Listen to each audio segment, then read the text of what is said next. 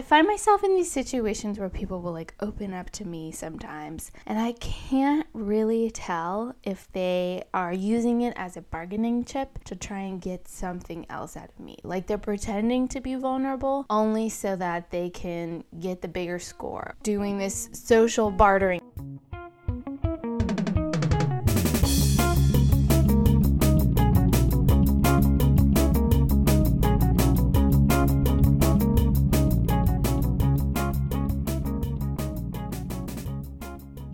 Hello and good morning. Well, it's morning right now. I don't know what time it is when you're listening to this, but good morning to you anyway. And welcome back to Giving You Everything. I was almost about to say giving you anything. Can you believe it? We'll literally give people anything. That's not why we're here today. I don't know. I feel like my episodes have kind of lost their structure over the last few months.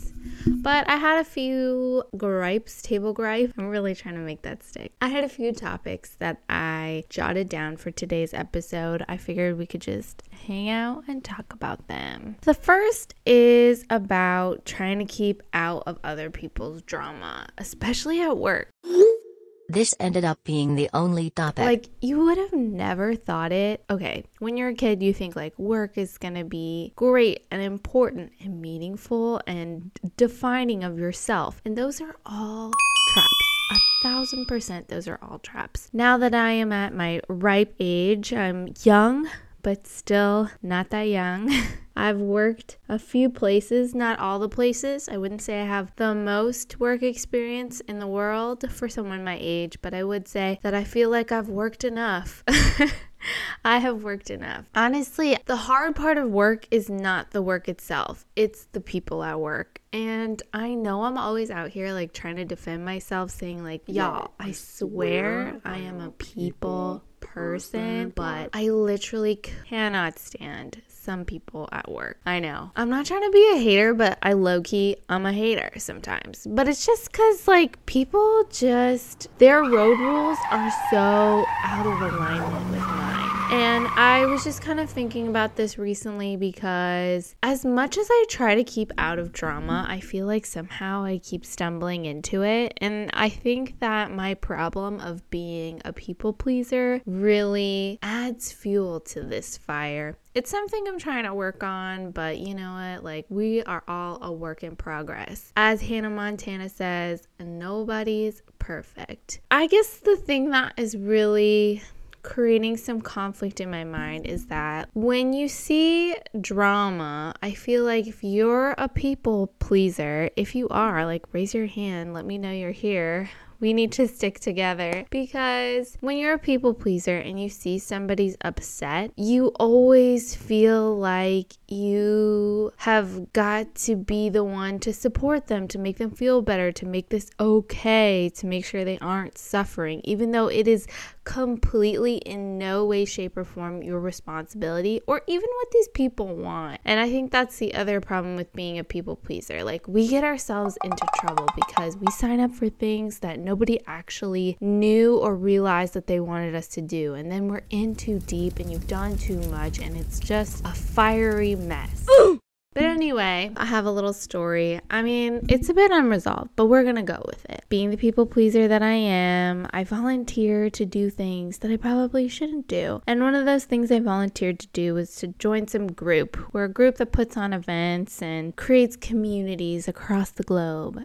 Sounds like the most corporate BS you've ever heard in your life. Well, it is. You know what? Don't get me wrong. Like, some aspects of it feel really rewarding. I like that I have an outlet, but then I'm also sad that my outlet that is intended to be my creative outlet outside of work that gives my life meaning and purpose and definition is still happening at work. So that's another problem that I'm trying to troubleshoot here. But anyway, I'm a part of this group. And as I may have mentioned before, sometimes when you're a part of a voluntary group, there's a lot of strong personalities. And there's nothing wrong with being a strong, independent, thoughtful, smart, intelligent, and sharp person. But sometimes those qualities overlap with the quality of having a large ego or a vast amount of insecurity to the point where you take it out on other people. So that's me setting the scene. I'm in this group full of eager volunteers who think they know everything.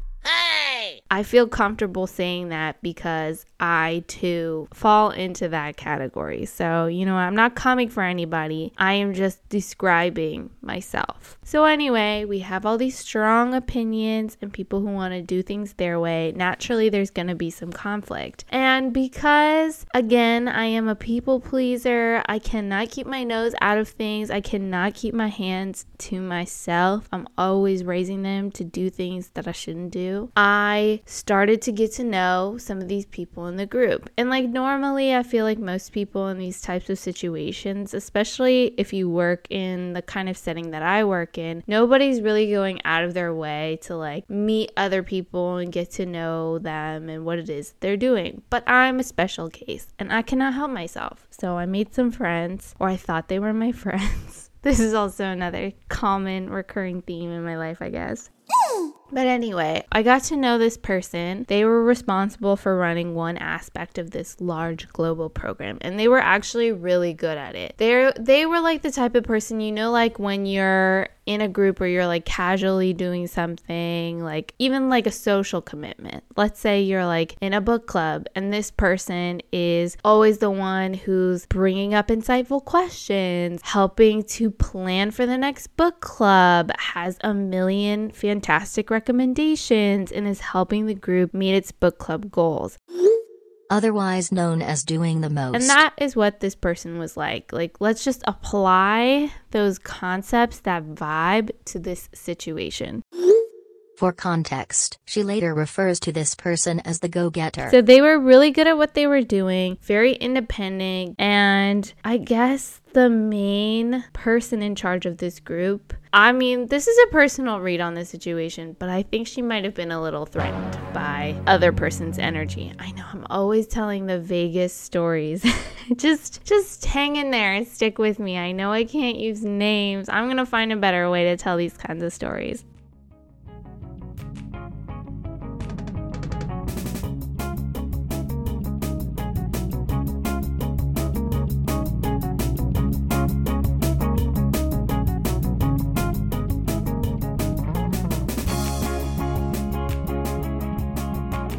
But the main person who was in charge, let's say they were the president of the group. The president of the group must have felt threatened because you could tell there was a little bit of tension between them. We would have these regular meetings where we would write out our goals and what kind of progress we made towards our goals. And then we would read through what we wrote out. And consistently, this person, not the president, the person, the go-getter, let's call them the go-getter. Consistently, the go-getter would have the longest section of everyone in the group. And I would say 80% of the people in the group were kind of checked out. And so it seemed like this go-getter was doing a lot of the heavy lifting. And yet our president of the group did not take to that kindly. No? Because I am not privy to the cadence of their communications outside of this meeting, or the tone, or the feeling, or the vibe, or whatever. I don't know what kind of relationship they had, but you could kind of get the sense that they did not have a good relationship just from being in these meetings. And I say this because I would notice the way that the president would interact with other members of this meeting and take to them really positively. I wouldn't say that the president was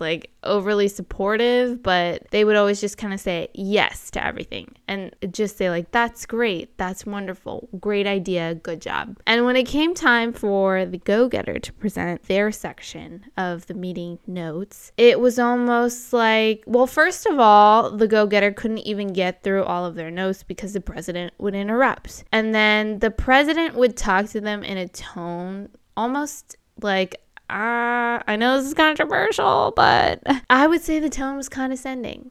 Yeah, because I would say in the grand scheme of life, they are probably peers. They're about the same age. They maybe have a similar life experience and all of those things. And the president would kind of talk down to the go-getter. They would interrupt them and then they would talk down to them. And it was almost like the conversation would veer off course. It was clearly the go-getter. The go-getter was supposed to have the mic and the president would just kind of interject and start talking about something else. The president would sometimes explain things that didn't require explanation, or like kind of like talk in this tone that was kind of slow, like, you know, the way that like jerks kind of explain things as if you're dumb.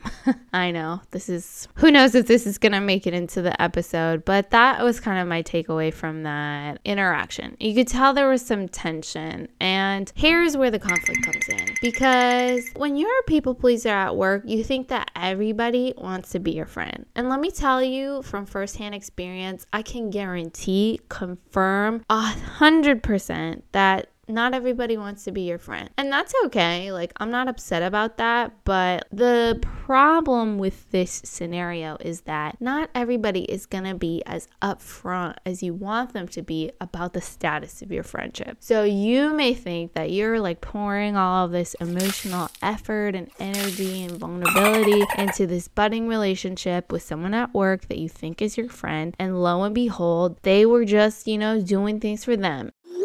It's called chess, baby. You weren't friends. I think as a people pleaser, I'm like entering situations where I'm like, oh, this is going so great. Like, we're really collaborating on things. They're really giving me verbal confirmation and affirmation that they want to be here and they want to be working on things together, and that we're building a rapport and that we might possibly be friends, because this is exactly how I would talk to a friend. But let me tell you something that I have learned, probably the most important thing that working in the real world has taught me, is that those signs and signals do not apply in the workplace. They may be acting like they want to be your friend. It does not mean they want to be your friend. Therein lies my conflict, because I over here, being the little people pleaser, think, oh, this person, we've built a rapport. They are my friend now at work.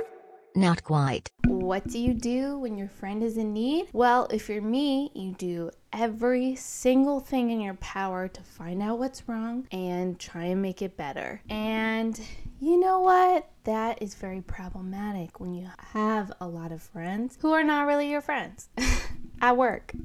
So I find myself in these situations where people will like open up to me sometimes, and I can't really tell if they are using it as a bargaining chip to try and get something else out of me. Like they're pretending to be vulnerable only so that they can get the bigger score. Doing this social bartering with me, like, oh, I just told you this thing about me, and so what are you going to do about it? Because they're playing on the fact that they know that I think that they're my friend, and they know that they are not really my friends. I know it's complicated, and this is probably me making a mountain out of a molehill. Or is this what people call paranoia? Making things bigger than they really are. But this is the situation I find myself in.